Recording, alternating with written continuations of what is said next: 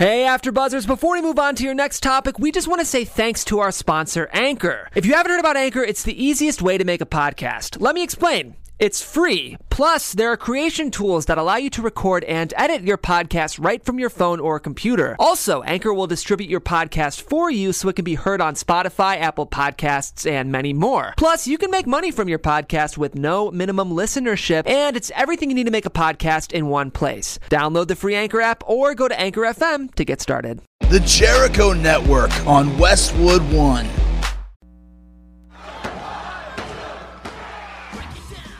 X-Pac 12360, featuring weekly news, insider commentary, and interviews with superstars, past and present from the world of pro wrestling. A new day is dawning for DX. And now, your host, Sean X-Pac Waltman. Welcome to X-Pac 12360, everyone. I'm your host. Do I got to say my name like every time, and I'm your host and all that? Like everyone knows, right? I think they know. Yeah, they can I tell. hope they know by now. Yeah. Anyways, I'm your host, John X-Pac Waltman. Your name is on the show. Right? Yeah. Well, we're in Westwood now, so you never know. People That's might be right. tuning in for the first time. Yeah. It's like, oh, what's on the Chris Jericho Network? I was just Who's about the ready Sean to Waltman say fellow? X-Pac 12360 right here on the Jericho Network, Westwood. right here on Westwood One. That sounds like when Austin Powers goes, "Allow myself to introduce myself." Maybe Anyways, that's how you should start the show. Yeah. Yeah. okay. So, we're going to talk about Elimination Chamber, but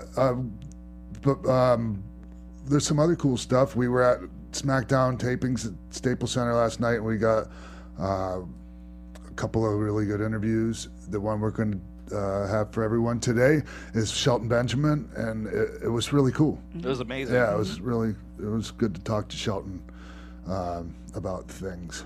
As you'll hear in the interview, I met him the first day he showed up to OVW. Well, no, it was the first time after they were recruited from University of Minnesota, and he and Brock were at SummerSlam '99. Nice. Yeah, in Minneapolis. That was the first time I met those guys. Yeah, and we'll get you'll hear our conversation and that, and it's really interesting. It was a Jimbo, really you great were there. interview. It was Yeah. amazing. And we had Drew Gulak too. We interviewed. We're gonna play that in an upcoming episode. But anyways, yeah, in a little while we're gonna have Shelton Benjamin. Shelton Benjamin. But now let's get into Elimination Chamber. Yeah. Yeah. What do you guys think? You know what? Did you notice? These are just aesthetic things. But I noticed the overhead camera shot with all the. Yeah. I like that. Yeah. It's kind of cool. It reminds me of looking down on a board game or something. Yeah. Like a sure. bird's eye view? Yeah. I love the new chamber. I love the way it looks. Yeah, it's cool, right? Yeah. I really like the ladies' Elimination Chamber match. Yeah, it was great. Yeah, man. It was a little weird that Mickie James and Alexa Bliss ended up not ever being in the ring together after weeks of oh, are you really my friend? Are you not? And then Mickie gets eliminated before Alexa's even in the match. But it was great. I liked Yes. Yeah, and I didn't notice that because I don't follow it as close as you do. I will say that Mickie James looked great in the match, though. Absolutely. Yeah. It's nice to not see her wearing those leg skirts. Yes. She kind of had a Wonder Woman Yeah, no, Yeah. completely inspired outfit. Yeah. It's great. And she looked good in it, and she looked really good in the match. And so did everyone else. Yeah, for sure. It was great. Yeah. Yeah, I liked it a lot. think honestly the women's chamber was probably my favorite of the night. I thought that it was very well laid out. Yeah. And then all the women did such a good job. They utilized the chamber a lot more, I think, than the men, which was really cool to see. And then one of the things I liked was towards the end when it was the final three girls, Sasha, Bailey, and Alexa. I love the cat and mouse game that they played when Alexa was coming into the chamber and they're chasing her, and then Sasha turns on. Well, I guess somewhat turns on Bailey by kicking her. I just thought this was very well put together, and then Alexa's post-match promo was so good. I was just dying because I love Alexa, and it was gold, man. For a second I thought she was turning babyface, and then she comes back and she fooled me. It's really cool to be fooled in wrestling. If they can fool you, that's awesome. Yeah, it's the best. Yes. Yeah. The only thing I found weird was you couldn't pin outside in the chamber spots anymore. They changed that was rule. weird. I didn't like that rule. Because then it just makes it like a regular match kind of with a big cage. But I do like the new design of the chamber because they could put it in any venue now. Yeah. That was the issue with the last chamber. It was way too big and there was only a couple venues that could hold it. So, but that was the weirdest thing to me. Like, why can't they pin outside of the chamber? And there was even a spot, I think, in the women's match where Sasha hit a move on the outside. Yeah, she yeah, did And she had to roll her in the Yeah. ring Yeah. to do it. But it would have been so much more like, oh, shit. Yeah, it was right Gonna get after the pin right now. the Twisted Bliss off the top of the pod. That was insane. Oh, man. With the knees to the face? Yeah. Yeah. Alexa Bliss definitely earned her money Yeah. in the chamber for sure. And what was after that? The tag match, I think. Yeah. Yeah. This is our The bar and That, bar. that was okay. Yeah. And Nia versus Asuka, which I thought was That really match awesome. was Oh, yeah. I liked amazing. it. Yeah, I really liked Asuka and Nia. That was really good. It was great. Yeah. No, I loved it. It did exactly what it needed to do, and Asuka's just the best in the world. Like, she can tell any story Yeah. with anyone at any time.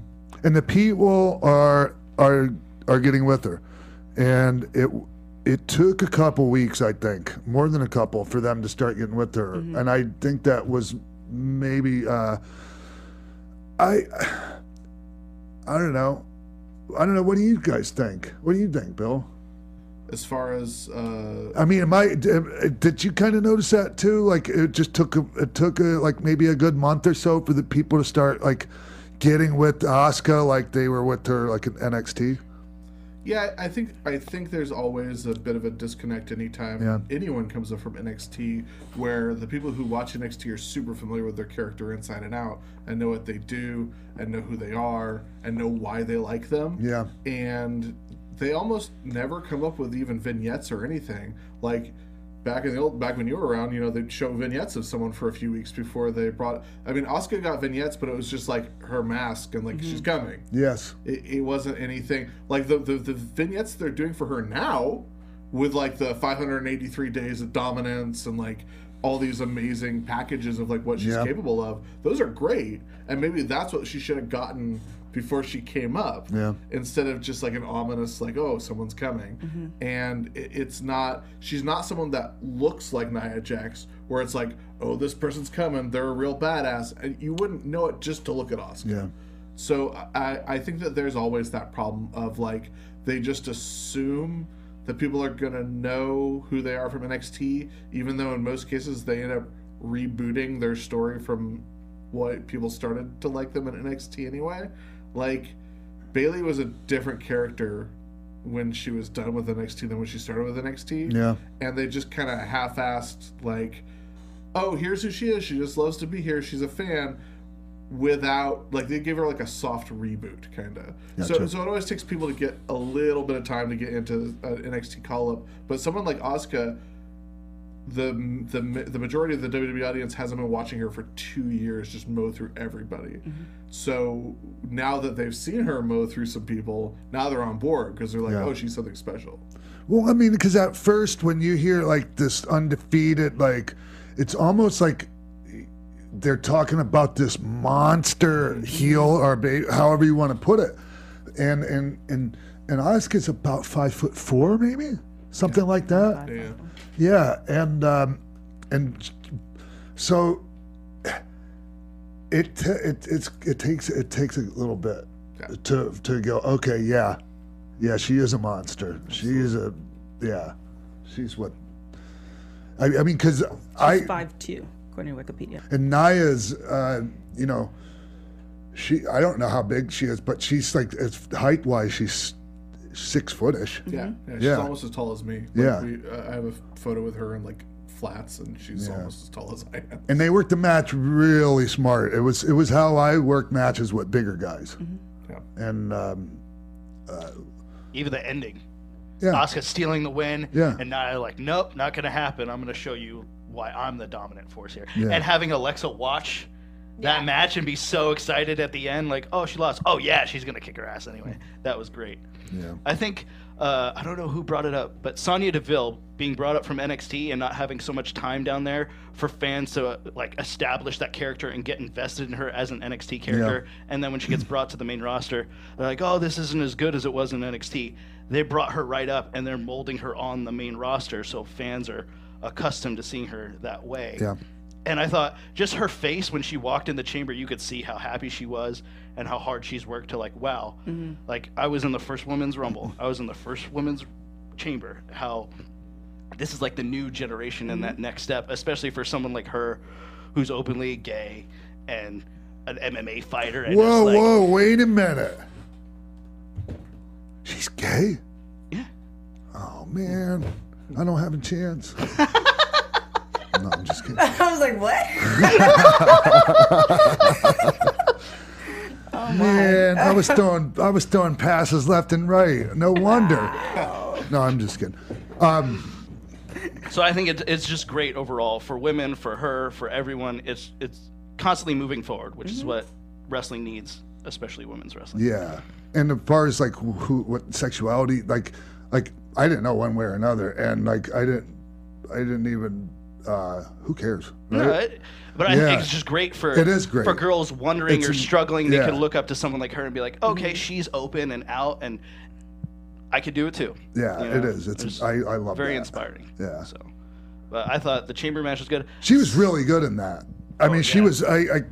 And considering like she wasn't even a big time into wrestling or anything that before she started in it, man, she's really good. She's very natural in the ring, and like her footwork and timing and where she, just awareness of where you are in the ring at all times, and it's very impressive.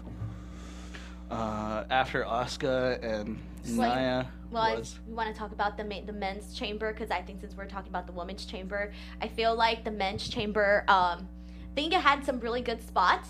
I don't think it was like my all-time favorite men's chamber. I don't know how you guys felt about it. Yeah, it was. That's fine. I liked it. I thought it was really entertaining. It's always fun to watch Braun just like manhandle people.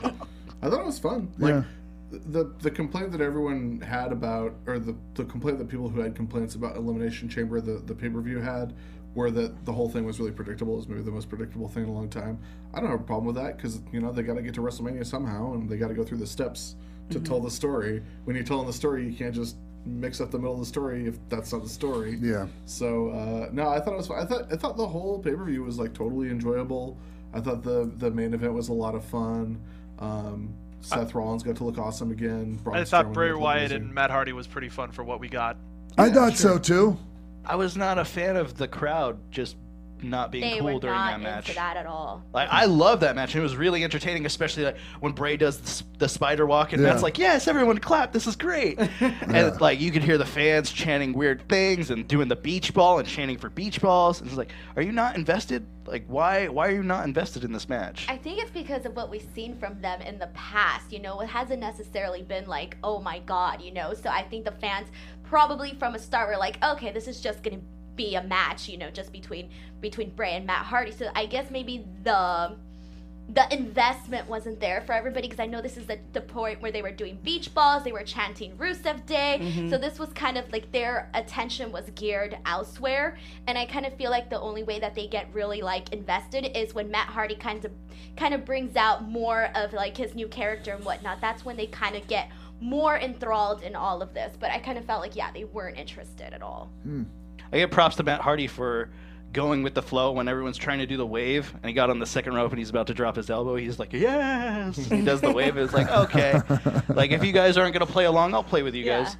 I think we should GIF that out, too. Yeah. Put it out.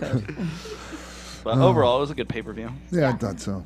Way to set up for Fastlane? Yeah, for Fastlane. February 11th, I think. What about March. Wrong month. I didn't really see Raw. I'm not gonna lie, I didn't really see Raw. It was good. The most talked about thing was the Roman Reigns promo where he actually got cheered. I did see that. Never mind. That was awesome. Yeah. Even I cheered a little bit. Yeah. Never mind. I did see that. I did see some of it. And then, we forgot to talk about Ronda slamming Triple H in the table. That epic. And Stephanie just like slapping her right across the face. That was cool. That was hardcore. What a slap. Let me tell you something. I've been on the wrong end of those slaps. And wow, man. Oh, I got to tell you, they are not pleasant. Well, you could see the red mark all across the right side of her face. Oh yeah, that is the hardest slap in wrestling. I've never been I've never been hit that hard, like in the head by a man or a woman. By Steph?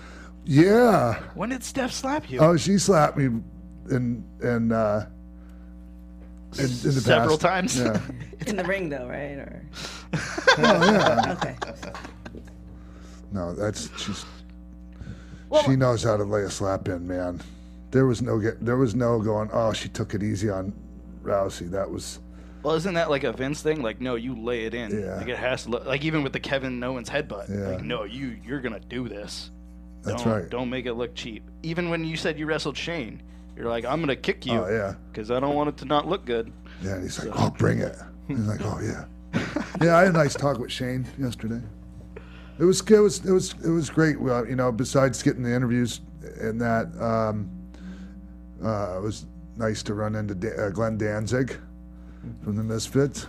Yeah, he was there, and I saw on Twitter Did that. you not know he was going to be there? No, no, I didn't, because I hadn't talked to him in a couple months, and so it was great seeing him. And he was really, he wanted to meet the Riot Squad. He's like, "Is the Riot Squad here?"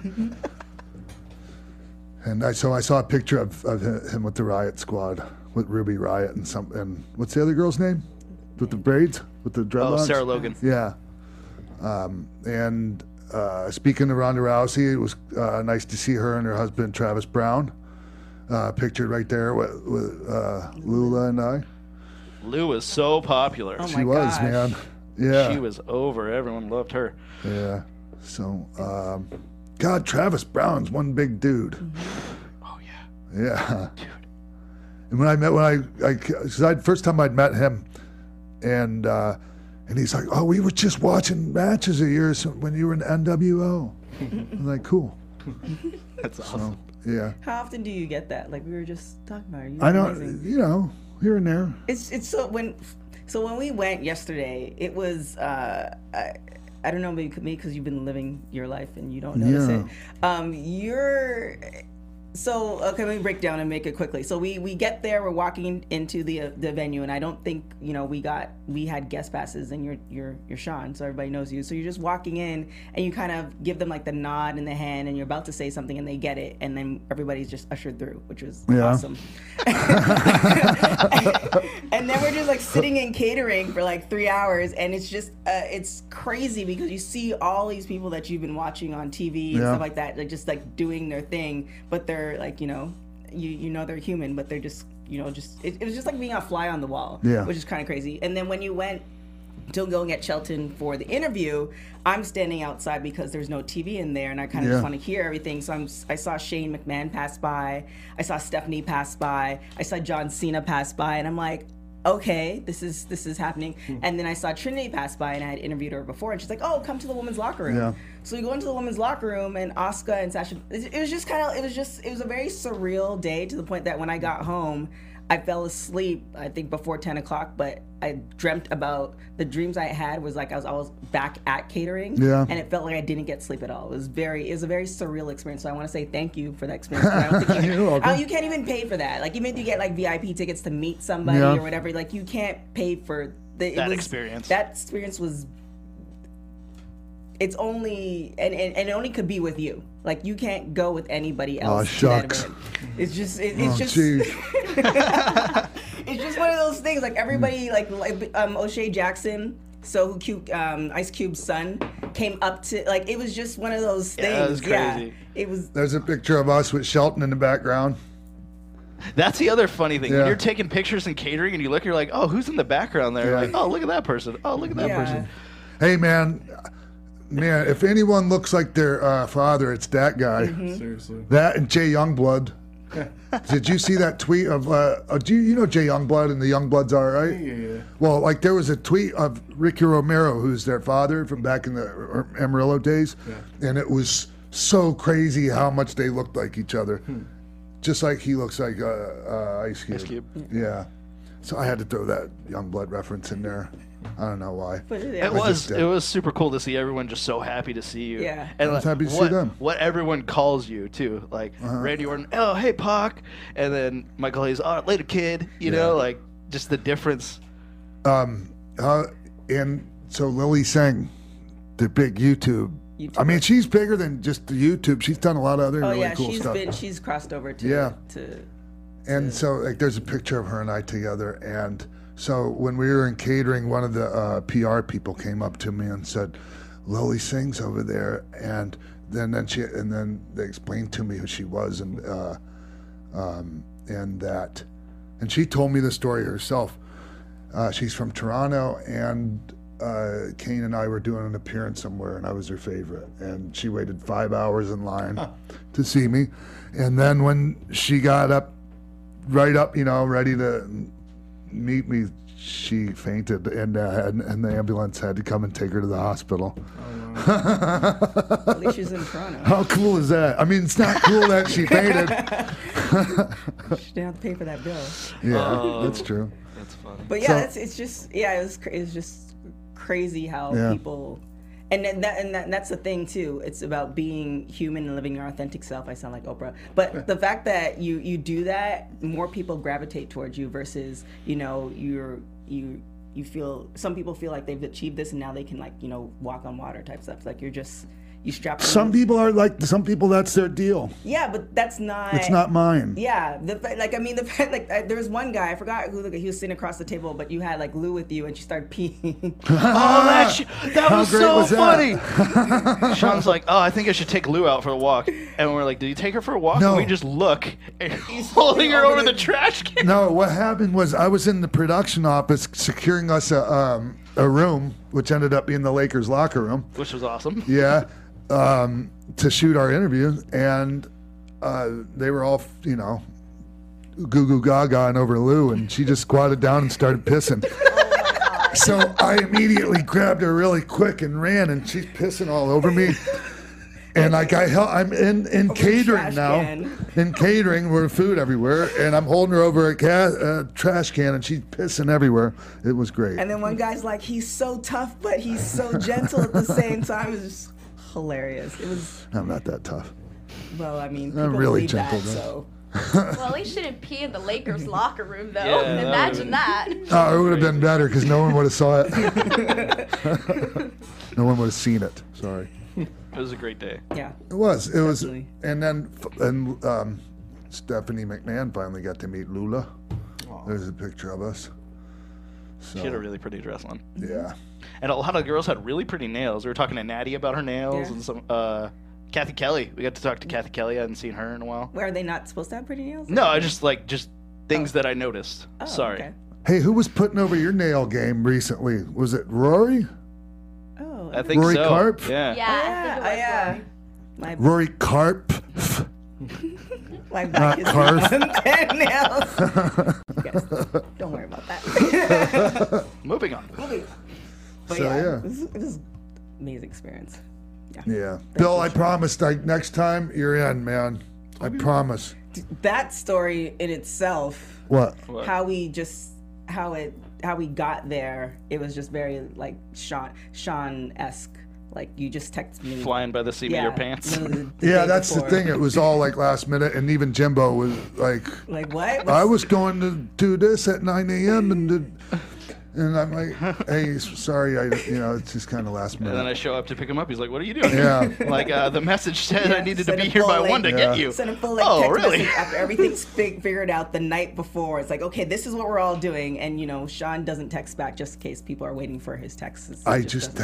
He just doesn't do it. I know it's so bad, and I apologize, and I appreciate everyone's tolerance when it comes to So that. we're just It all used to worked it. out, Yeah, though. so it's just like, okay, this is what Everyone we're had a doing. good night. Lou was happy. I don't return a lot of people's text. Oh, yeah. All right? It's not even that. Like sometimes I don't read them. There's so many on my phone that like, just for anyone that's listening, that's in the I haven't returned your text club. It's just sometimes they scroll down so far that I don't even see them anymore. And if I don't reply right away, I'm scatterbrained. So I'm sorry. Not sorry. Maybe you should just schedule like a moment where you sit down and respond to all of your texts. Yeah. No. No, Hey, you just got used to it. Yeah. So Just got to work around it. Anyways, is there anything else? I think it's time to go to the interview. Yeah, man. Let's go. Let's go to the Shelton Benjamin. Nailed it. Benjamin. Take two. Let's go to the Shelton Benjamin interview right now, and we'll be back after that.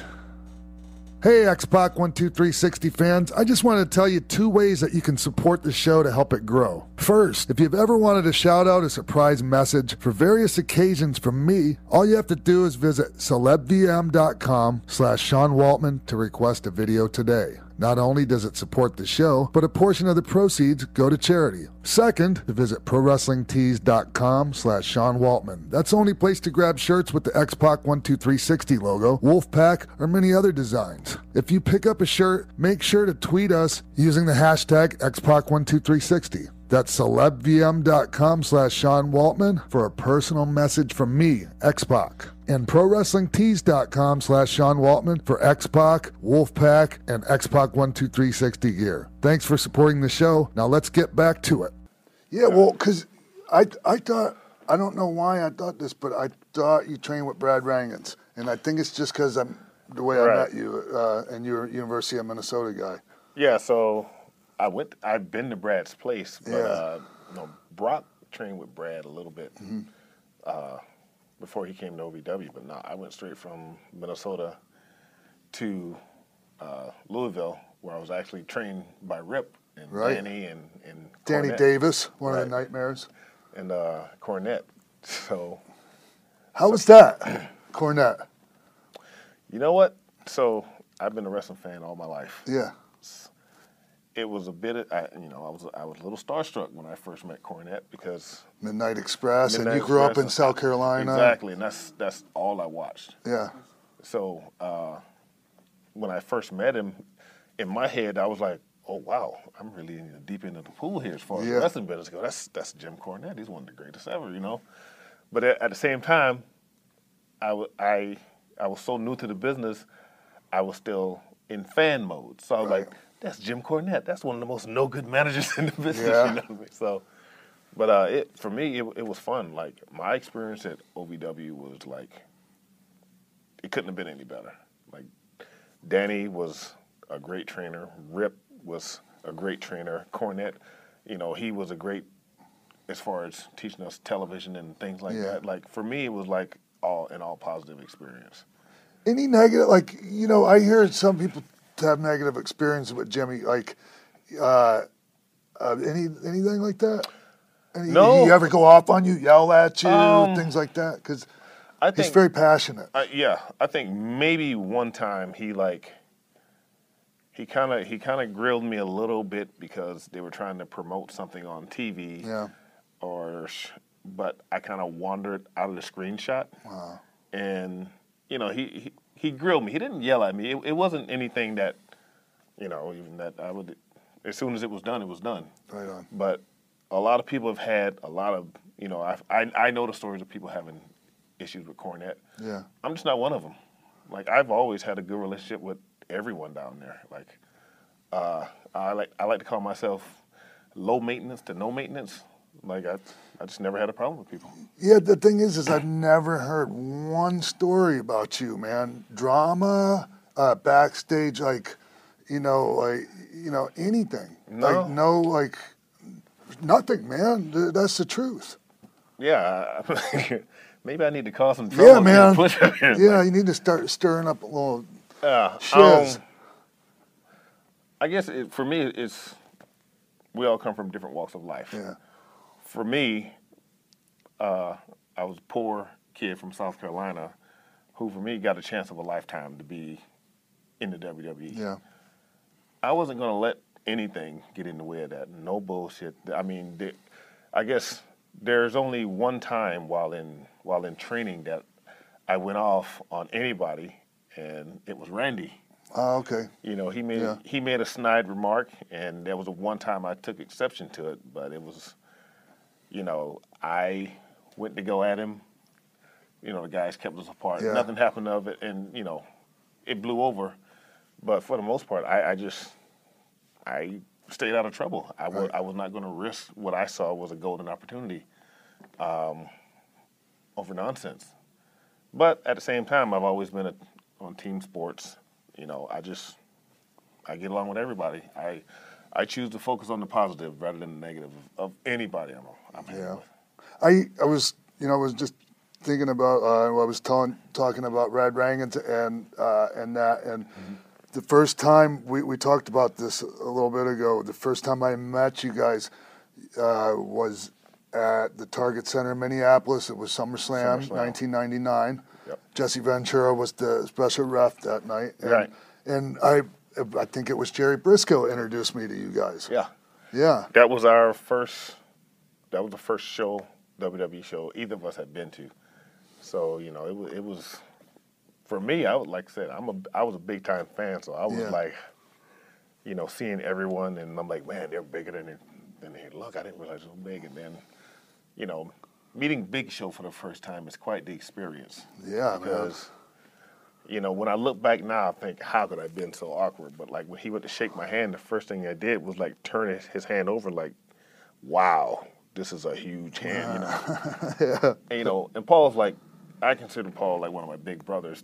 You know, now we became really good friends. But just thinking back to that time, you know, I was a fan. I was a fan who had an all access pass to everybody. So it was a lot of fun. Yeah. And the other thing that I was mentioning to you is Jerry Briscoe actually told me that you were the better of the two, you and Brock. Jerry likes to stir stuff up. He stirred that thing up with Brock and Kurt on the airplane too. Oh yeah, on that plane ride from hell. Yeah, that doesn't sound anything like Jerry Briscoe. He wouldn't do that. No, like real quick, Brock came to Jerry and was like, "Hey, Kurt's doing this and that to me. What should I do about it?" He was like, you don't take that shit." Stirred it up. Next thing you know, they're taking each other. He's taking them down. Right. Anyways, but yeah. What's funny is most people don't realize that, one, I was a collegiate heavyweight wrestler, same weight class as Brock. Yeah. What else they don't realize is that when Brock came to Minnesota, he was replacing me on the team, but I was still there as a coach. So how'd you feel about that? It was, to me,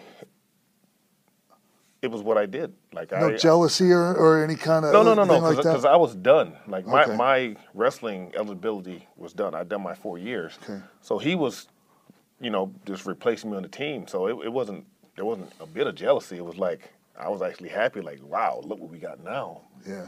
And you know, I had to wrestle him every day. But again, that wasn't a problem. I had been wrestling heavyweight since I was in the 10th grade. Of course, I never wrestled anyone with the explosiveness of Brock. Yeah. That to me was his biggest gift.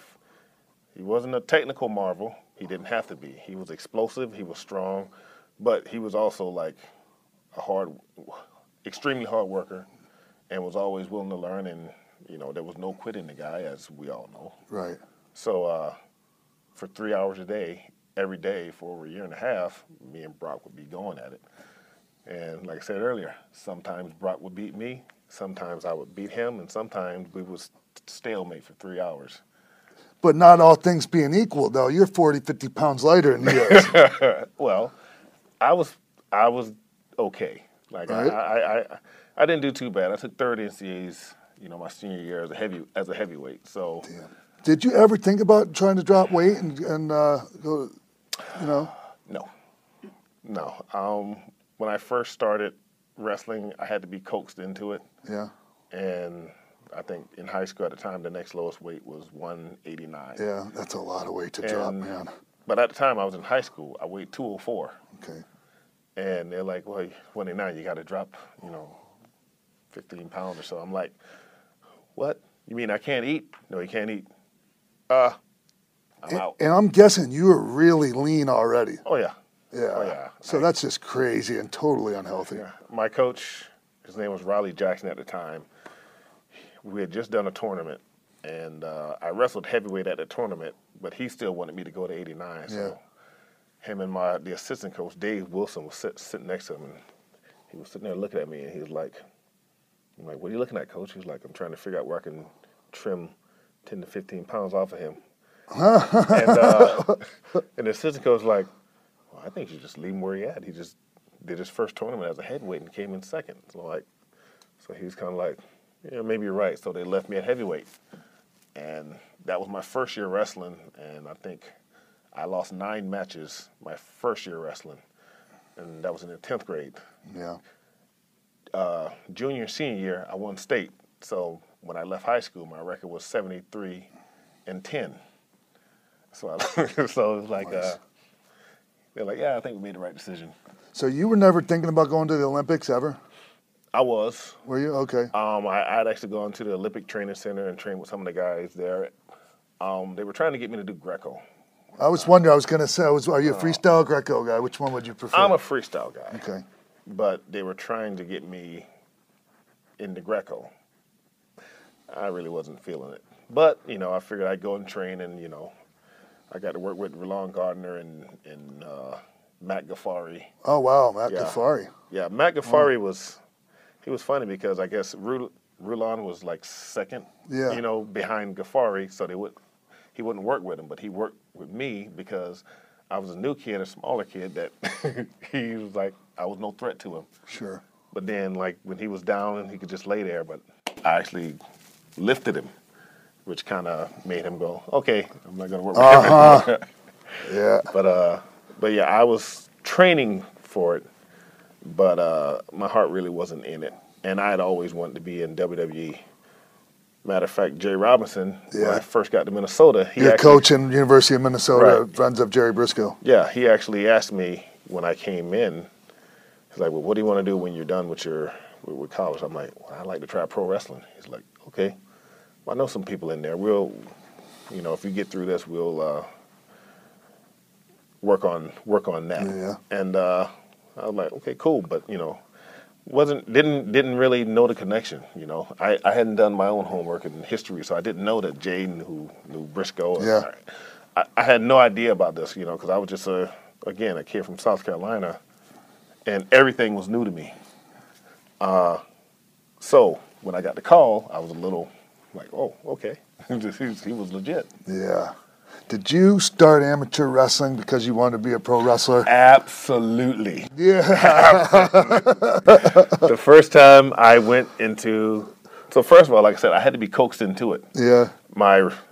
The wrestling coach was also a football, he was a linebacker coach.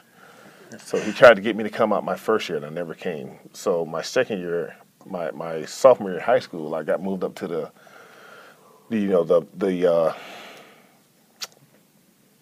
starting varsity. Yeah, the varsity. I'm sorry, the varsity squad.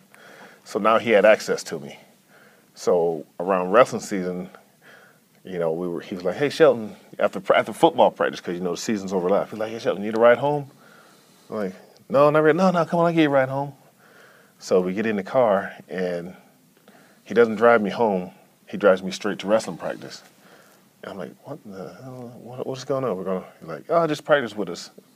Like, what are we doing? Because all I saw was a mat in the middle of a gym. I was like, we're going to wrestling practice. I'm like, well, where's the ring? Where's the post? The ring, yeah. Where's the post? And then, but yeah, I totally went in there thinking, I'm like, well, how are we going to learn how to drop kick with no rings, Did you ever do pro wrestling matches in the wrestling room?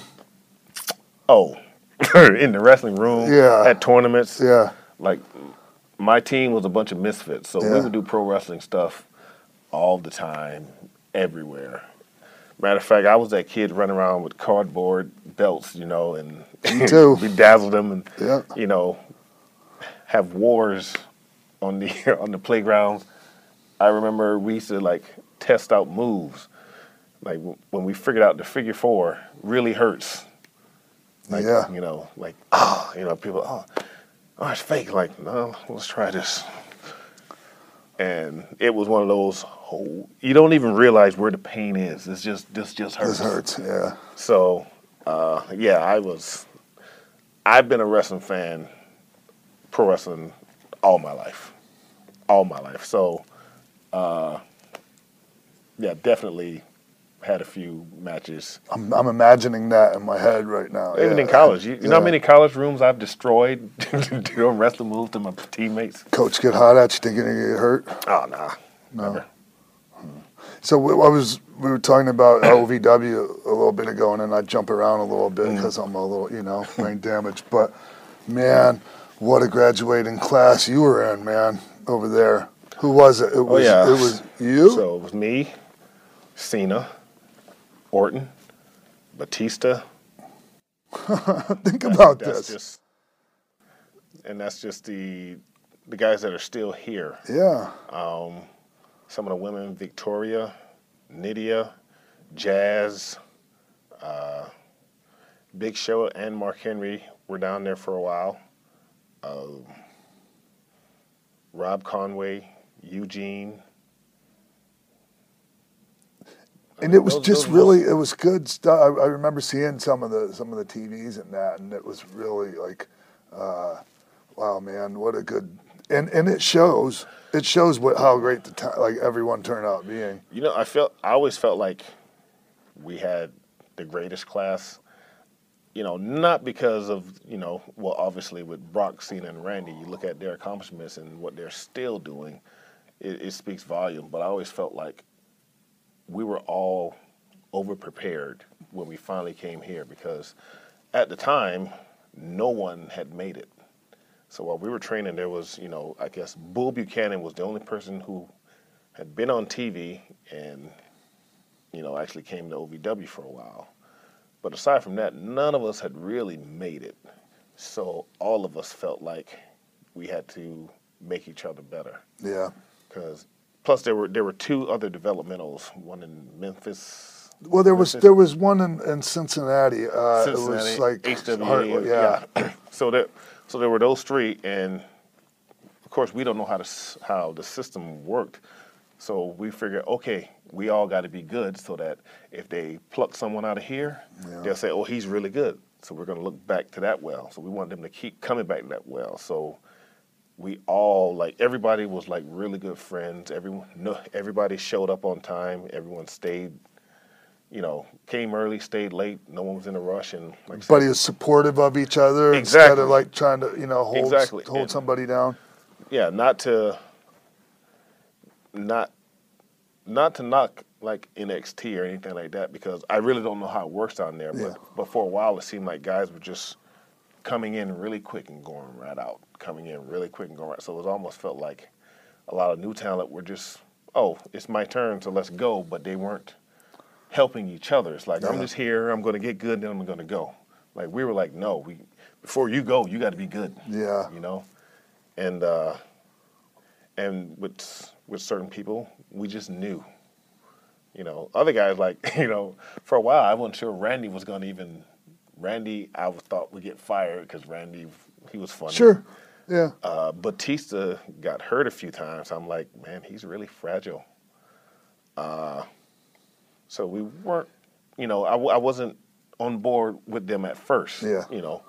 But obviously they made it, and they've.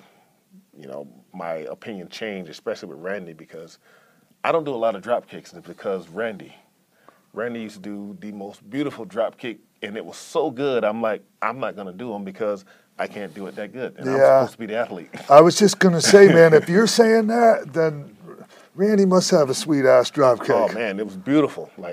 Pinpoint perfect, and like I said, I stopped doing them because I couldn't do them as pretty as Randy. Yeah. So we were there for a while. Cena actually came in maybe a year after me. And he's one of those guys, you knew immediately. Not by his wrestling. Yeah. But as soon as he started talking, it was like, wow. We think of what a great talker he is today. At this point, legendary status as far as his ability to talk and motivate and win over a crowd. He could do that from the day I met him. Yeah.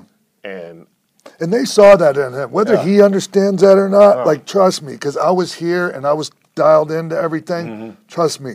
They saw it and he was they went, that's the guy right there. Yeah. And I don't care what anyone says. I was like, how in the hell did you get so good at that? Like, I remember asking him, this is an OVW, and he said, oh, I just sit at home and talk to myself in the mirror a lot. Yeah. Really? And, like, I wish, you know, when you look back at your own career, that's one of the things I wish I had picked up on. Like, you know, success leaves crumbs, and he had left a little crumb there, but at the time I didn't recognize it because I wish you know, if there's any shortcoming in myself, like, you know, I wish I was a better talker. Me too. That's the one thing. Yeah. Wrestling-wise, like, you know, I don't care what anyone says. You can't tell me anything when it comes to a match. When it comes to talking, like, that's the one thing I wish at the time I had understood how important that was and developed it more. Man, when you're as good, Shelton, I've said this before, man, I think you're, like, as good as any, like, there's not a better athlete in wrestling than Shelton Benjamin. That's a shoot, man. And it's amazing how many great athletes there are now. Like the level of athleticism. Oh, it's like I even now I say no. I used to be the greatest in WWE. I look around now and it's like, whoa! Like there are some.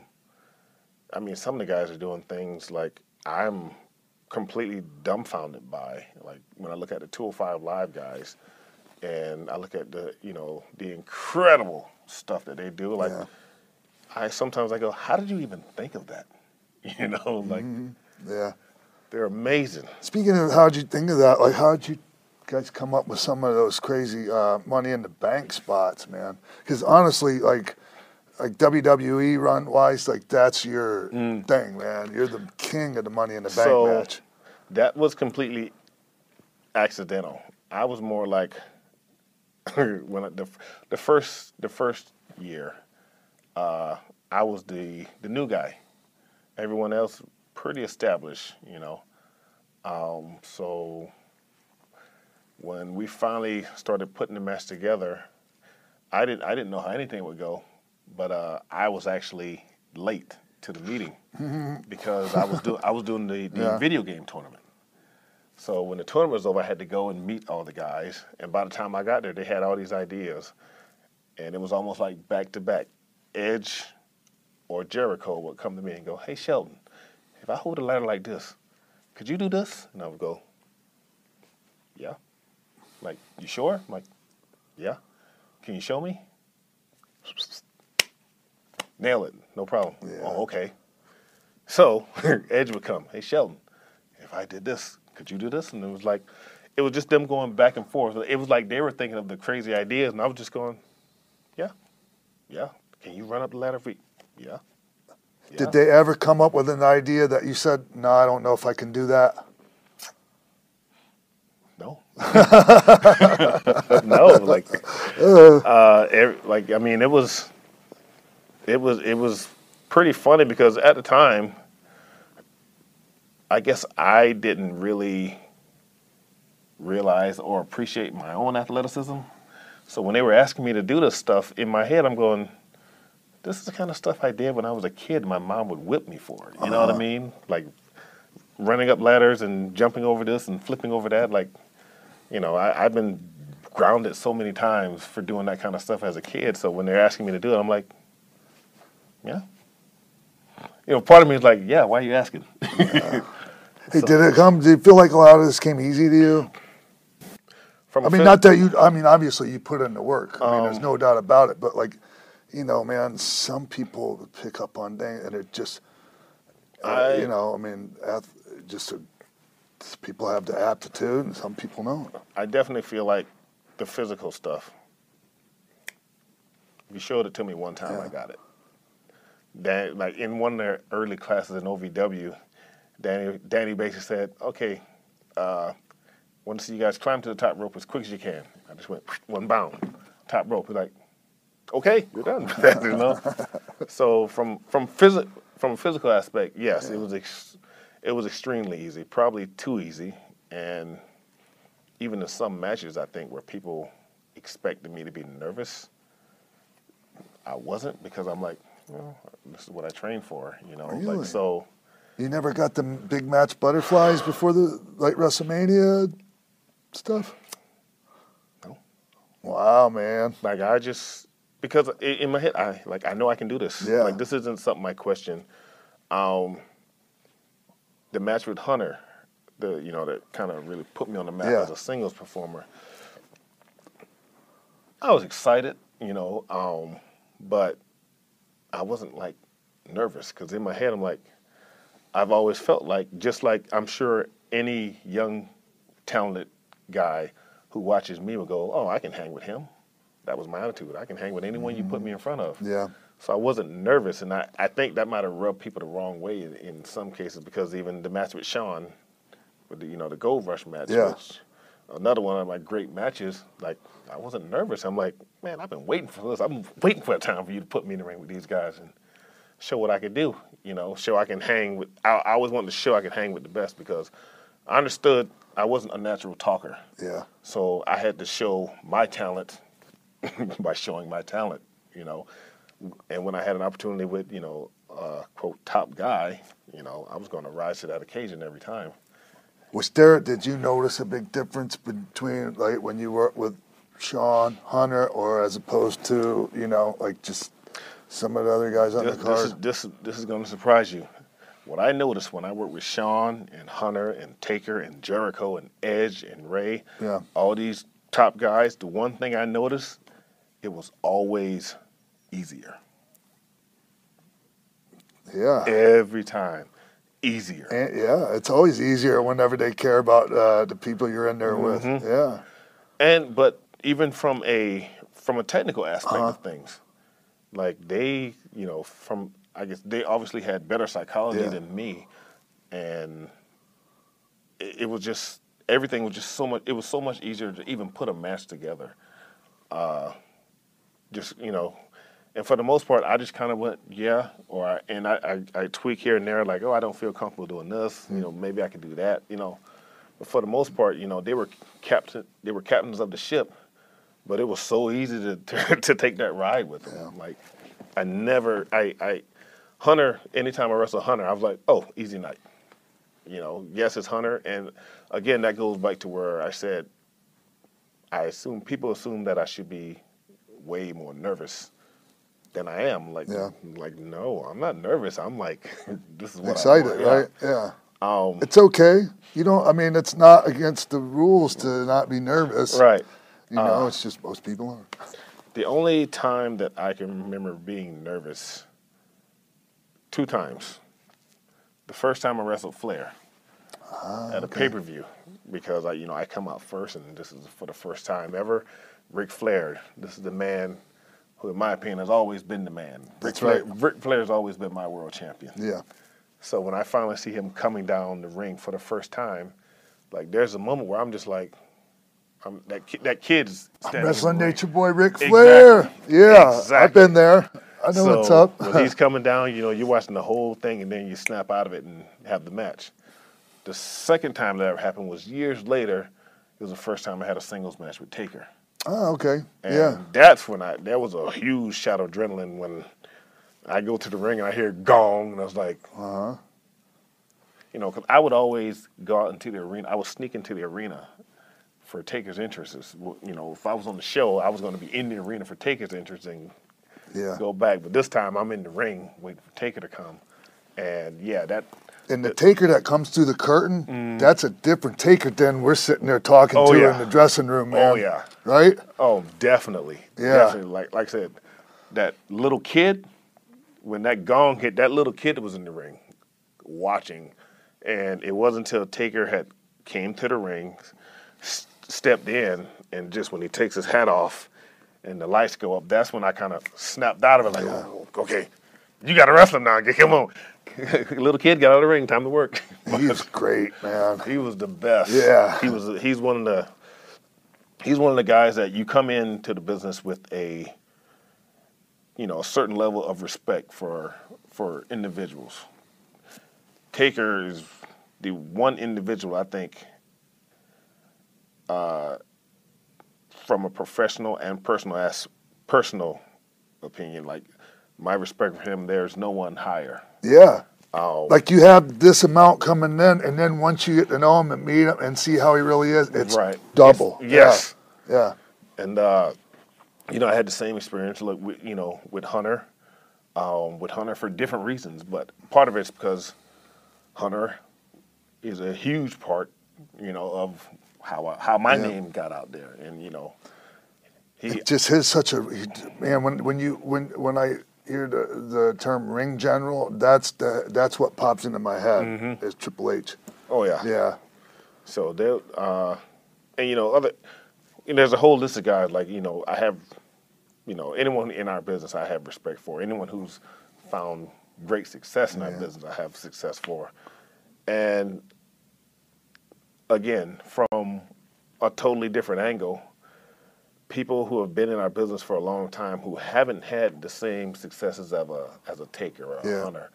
Like I have even more respect for those guys because it takes a lot to always be the giver. My job, there's a lot of guys whose my job is to build stars, not to be a star, it's to build stars.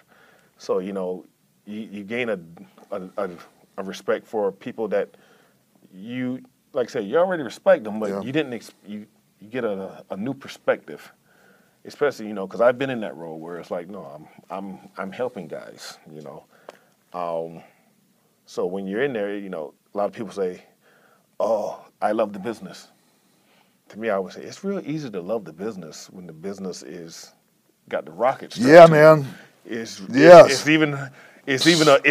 even bigger love for the business when you're getting the crumbs, but you're still saying, no, I'm going to stay in it. Yeah. You know what I mean? Like that's like not to do this whole hey, back in my day thing, but when I started for this company, it got so bad, man, that I don't think they give draws anymore here, but we would get a $300 draw, no, $200.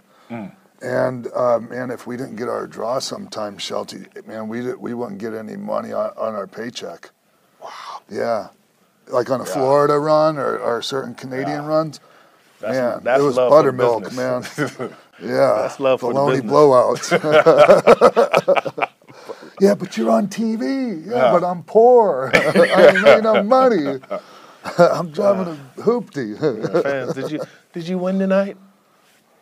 No. Yeah. Hey, so you left working here for a while, man, and I saw you. I think I saw you pop up in Noah. Yeah. So when I left WWE, I did a year of just floating, freedom, just doing whatever I wanted. And then I started working with Ring of Honor. So I worked with them for 2 years. Oh, that's right. You and Charlie. Yeah, World's Greatest Tag Team. We formed in Ring of Honor. And, again, that was a great experience. And the fun thing is, when I came back, I didn't think I'd know many guys, but I'm like, wait a minute. I know you guys. I've shared locker rooms. So I did. It wasn't as alien of a locker room as I thought. So I worked with Ring of Honor for 2 years, and then while working with them, I started going over to Japan, and then I ended up leaving Ring of Honor to make Japan my hub. So I just got to bring something up with Ring of Honor, though, to the Teddy Hart thing, man. Come on, the match where Teddy comes out, like. But I wasn't there when Teddy was there. No, it wasn't at you and Charlie. Yes. And Charlie was slapping the shit out of him. That wasn't Ring of Honor. That was like an indie promotion that Charlie and his brother started with. And Teddy. That was crazy, man. That was crazy. But his thing, I was working the whole time, and apparently so was Teddy. Oh, because Kurt Angle was there too. Kurt wanted to kill him. Yeah, that's what it was. But because I was slapping him. Like, he would shove me, and I'd slap him. You feel me? Slap him. Shove me, slap him again. Then he jumps out of the ring, like, comes outside, And, like, the whole time, I was working. Yeah. Kurt, on the other hand, is he really?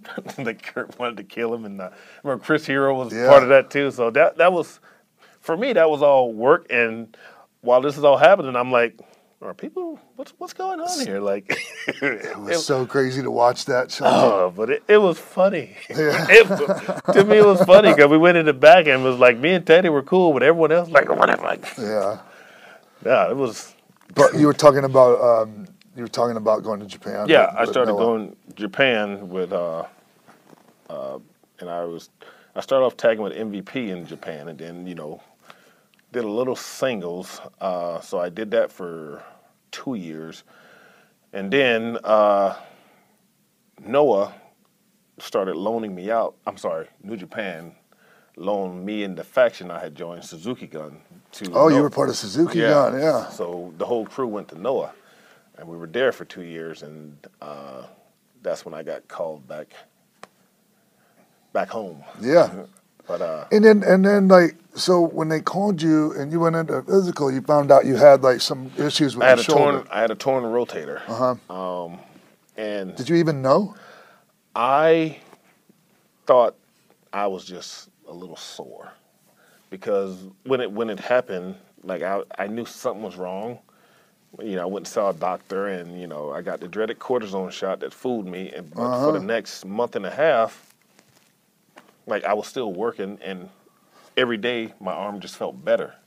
So like, oh, maybe it wasn't that bad, but it wasn't until I actually did the physical. And, they performed this little test and like put your hands together and keep them apart, and I couldn't fight at all with this hand. It says, hold your hands to the side and keep me from bringing them down. And it's like no fight whatsoever. And that was the first time I went, what the? Because I'd been still in the weight room benching 350, no problem. So the last thing I'm thinking is, oh, there's something torn. But had you ever been injured since you started your wrestling career? Because I'd never heard of you ever being injured. 3 months in, I hyperflexed my elbow. And that was, that was my first injury. Were you out for any length of time? Yeah, I was out for about 4 months. Wow. But that, in OVW, and it was even before me and Brock started tagging. So after that, it's just you've always been really reliable. Yeah, all of my injuries, my major injuries happened in OVW. I separated my shoulder. No, I separated my shoulder 3 months in, and a year later, I hyperflexed my elbow. But between those two injuries, I learned to bump right. Yeah. And after that, no problems. Yeah. Sore just like everybody else, but nothing major. I was really happy to finally see you show up on the TV here, man. And then it was really cool to see that put you with Chad. Well, I wasn't expecting that. Me neither, man. No. That's I would have never came up with that. It's funny because obviously with Chad and his former partner Jason would get comparisons to me and Charlie all the time. And as a matter of fact, it got to an annoying point as far as my Twitter feed. I'd be seeing people, world's greatest tag team too and stuff, Sure. So I see all that. And the first time I actually met him was probably a month before I came back. And the first thing I said to him, like, are you guys as sick of us as we are as you? Right. But so when they paired me and Chad, it was like,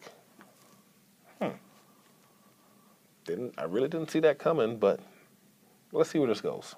Yeah. So we've been having fun making a few waves, and hopefully we can wrestle those titles away from the Usos at some point. Have you had matches with the Usos? Oh yeah. Yeah. We've you guys must rock it with those guys, we've had a few wars with the Usos and the New Day, and it's. I believe at this point the only team we haven't faced is the Bludgeon Brothers. We're in no rush to do that. They're really good though. They're really good, but they're really big and they hit really hard. I found you don't like getting hit. You don't like getting hit hard.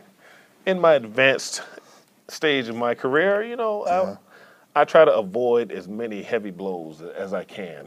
So I gotta play the wily vet.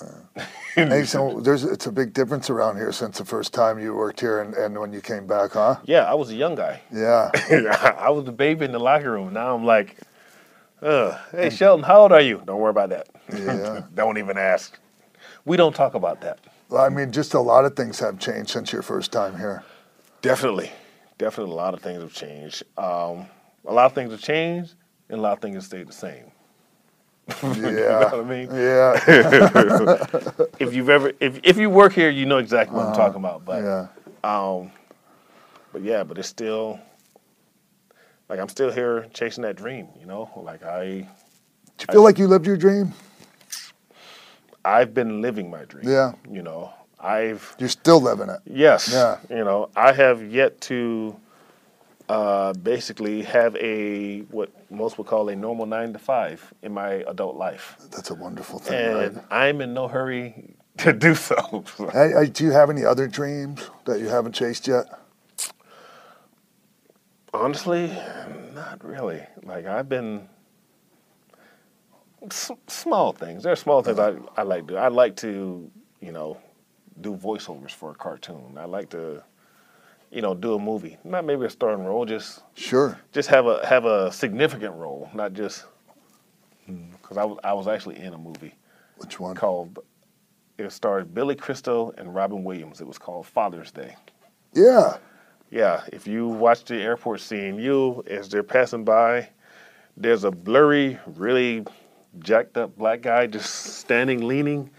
That was 18-year-old me. Nice. And how long did it take to shoot that scene? All day, right? Isn't that crazy? All day, and I got $75, but I was a poor college student. That $75 must have felt like $1,000. Yeah, and you're in a movie. Yeah, I'm in a movie with Billy Crystal and Robin Williams. Oh yeah, that was that was the cool part about it because again, this is stuff from where I'm from. Yeah. This is stuff this is TV stuff. You don't see movie stars, legit movie stars, standing in front of you. You don't see cameras. You don't see all this production. You just see other poor people. Hey, so we were talking about this earlier. Obviously, the whole gun and the freaking glove box, man. And we already talked about this, but can you share with us anything come of that since since last everyone's heard? I will say, Budget has reached out to me, the car company. They reached out to me. I spoke with a few of their reps. And they have offered me certain compensations. I'm not going to say what. But, sure. But it's I guess what cool. I guess what I was going to say. Are you cool with that? I mean, are you satisfied with I am only because all things considered. It could have gone way worse, and all things considered, I'm fine. And a weapon is off the street. Obviously, the owner was not responsible, so the owner shouldn't have the gun. So. And we were talking about this earlier. You'd think maybe somebody, like you said, trying to ditch it. I would think someone would ditch it because I don't know anyone who would forget, I put my loaded pistol in the car. The thing is I'm wondering, so unless they rented it in somebody else's name, it would be easy to figure out maybe who left the gun in the car, but I guess that's not for you. I don't even I didn't even think about that. It's just you were telling me you got pulled over, like a couple of days before you found it. So I rented it on a Sunday, and I dropped it off Wednesday morning. But Monday night, while going to the town we were going to have TV in, I got pulled over for speeding. Mm-hmm. Luckily, I have great cop etiquette. Hands on the wheel. Hands on the wheel. Got all the information right here for you. Yeah. So I didn't look in the glove compartment. He asked me for my information, and I normally just keep it up right in the dashboard. So, just hand it to him. And the cop was cool, There was, I know how the climate is, but no, the cop was cool. He was like, okay, so where you going? The usual questions. And he was like, all right, I'll let you off with a warning. Just please slow down. Right on. And that was the end of it. Imagine how it could have went though if you went if you went into this one instead of here. When I pulled it out, the first thing I thought about was, what if I had thrown this information in the glove box? Because that's that was the scary part to me, because I was like, there's no way I can explain away how a loaded gun is in my glove compartment. No one would believe that. It's like me, So if I heard it, I'm like, come on, really? You didn't know it? Yeah. It's like me getting arrested for crystal. Did you hear about that? Wait, I got arrested, and they said I had crystal meth. Yeah. But I really didn't. But I had I can understand why somebody's not believing this. Right. Just like I can understand why this police officer doesn't believe that's not my gun. And right. And so I vented that budget of me. Yeah. It's just so initially, crazy. But like I said, it's not that, all things considered, in the end, everyone's fine. But he found it, I could have easily been arrested because I can't explain the gun. And there's a whole, domino effect, once, obviously WWE would not look kindly on that kind of thing. And I have my own personal reputation. Like, I've never been arrested. I've never been in any kind of trouble with the law. And that's one of the things I kind of pride myself on. And you should, man. But in my head it's like, you're not supposed to get in trouble with the law. So even though it's something I pride myself on, it's something I believe, this is just how a lawful citizen lives. Yeah. And that would have been completely blown out of the water because, And, if you want to go the extreme route, obviously, we can. Could have been going to a funeral, man. Yeah. So. Be honest about this. Yeah. But again, luckily, we weren't. Yeah. And the gun's off the street, and, happy ending. I get, I got a little bonus from budget, so. Right on. I bet you. So, is it safe to assume you're going to be renting from budget, forever? Oh, they'll be getting my business. Anyway, hey man, how long are you looking to keep wrestling? We're gonna wrap this up right now. Honestly, I don't want to overstay my welcome. Yeah. But I'm definitely gonna stay around as long as the checks keep clearing. Yeah. Well, man, it's really, really cool to see you back here, man, because you're a credit to the industry, man, thank you. And a super, super human being. Thank you. And thank you, man, for taking the time. Thank you, man. Thank you.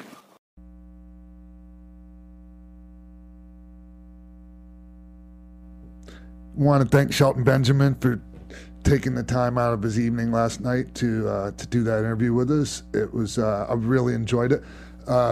I didn't, Jimbo. You had to tell me that it was really good. Oh, else I wouldn't. so good. It was just a conversation. Well, it was crazy because we're standing there and we're like, "Wow, this is great. Should we wrap him up? TK, should we wrap him?" Yeah, and TK gives you a little note. And then, that's a great question. Should we wrap him now? Like, no? Okay, good. And then finally we're like, dude, we got to wrap this up. Yeah. But you guys could have just kept going and going. It ended right then. That was the proper spot to end it. I exhausted that was pretty much it. Yeah. It's funny too. You're like, we're gonna wrap this up right now. Don't worry about it. So we need to actually wrap this up right now. So go ahead and tell everyone where I'm gonna be, Jimbo. Okay, so tomorrow, March 1st, you will be at Second City in Hollywood, co-hosting the Flying Chuck Show with none other than AKA Johnny Morrison, Johnny Mundo, Johnny Impact. It's going to be an improv show. Sean's going to tell some stories. Some improvisers are going to do some acting about it. It's going to be really good. Wait till you see what I do to those improvisers with my stories. At Second City LA on Twitter. It's at 10 p.m. Tickets are available at the door. March 16th, you have a show for One Fall Wrestling in Cleveland, Tennessee. That's right. And then March 17th, you're doing a seminar for that same company for One Fall Wrestling. Info at facebook.com, One Fall Wrestling. And also at WrestleCon, you'll be there all 3 days with That Wrestling Club. Also with That Wrestling Club is Kevin Nash, Al Snow, and Mean Gene Okerlund. information for that is at thatwrestlingclub.com. And April 21st, you'll be at MCW's Tribute to the Legends convention. Probably just hanging out and signing. Signing, yes. I'm not wrestling. Awesome. Not wrestling there, just signing. Come take some pictures. Throw up some suckets. Yeah, bring the new 6 dolls if you want them signed. Oh, yeah. Things like that. I have one in my car that I want to do an unboxing with you with. We should. Okay. We could. Why didn't you bring it in? Okay. Could have done it on the show, Jimbo. All right. Next week. So yeah, hey, everyone. Follow me on Twitter at Jimbo in the Booth, and follow Shelton Benjamin on Twitter at SheltyB803. Yeah. And you guys can follow me on Twitter and on Instagram at _Denise Salcedo. And you can find me on all social media at Sundown Motel. And please, if you enjoy this podcast, you might enjoy the With Spandex podcast. So check it out. It's also on Westwood One. Is that McMansplaining? It is McMansplaining. Nice. You can find it at McMansplaining or at With Spandex Podcast on Apple Podcasts, wherever you find podcasts. Sweet. When are you going to have me back on? Anytime you want, man. All right. Just ask me. Wow, that was very aggressive. All right. Finger guns and everything. You know, on Twitter, The Real X-Pac, IG X-Pac12360, Facebook X-Pac12360 Show. You can follow me on everything at TK Trinidad. I'm still training for the marathon. If you want to donate, you can go on a little byline at TK Trinidad. And birth season's coming up too. Oh snap! Yeah, all right. Water pumps in Africa. Yes, I'm actually going to Europe. It's gonna be fun. Europe? Mm-hmm. All right. For the whole season? No, the end of the season's gonna end in Ibiza. Okay. Are you going to do any drinking? Of course. And a little weed, maybe? No. Ecstasy? Oh my gosh! Not after that one thing that we had that weed thing that had me tripping for like 24 hours. No. Wait, what? That weed sponsor that we had. Yeah. Whatever. Oh. Yeah, no. Oh, the edible. Yeah, it was not a good look. I knew that was going to happen. Thanks for telling me, Sean. Appreciate it. I'm just kidding. Anyways, hey, thanks everyone for tuning in to X-Pac 12360 right here on the Jericho Network, only on Westwood One. From executive producers Maria Menounos, Kevin Undergaro, Phil Svitek, Sean Waltman, producers Mark Donica, Jimbo Frank, and TK Trinidad, and the entire X-Pac 12360 staff, we would like to thank you for tuning in. Like us on Facebook, rate and comment on iTunes and YouTube. Follow X-Pac on Twitter at TheRealXpac, and email us at xpac12360show@gmail.com.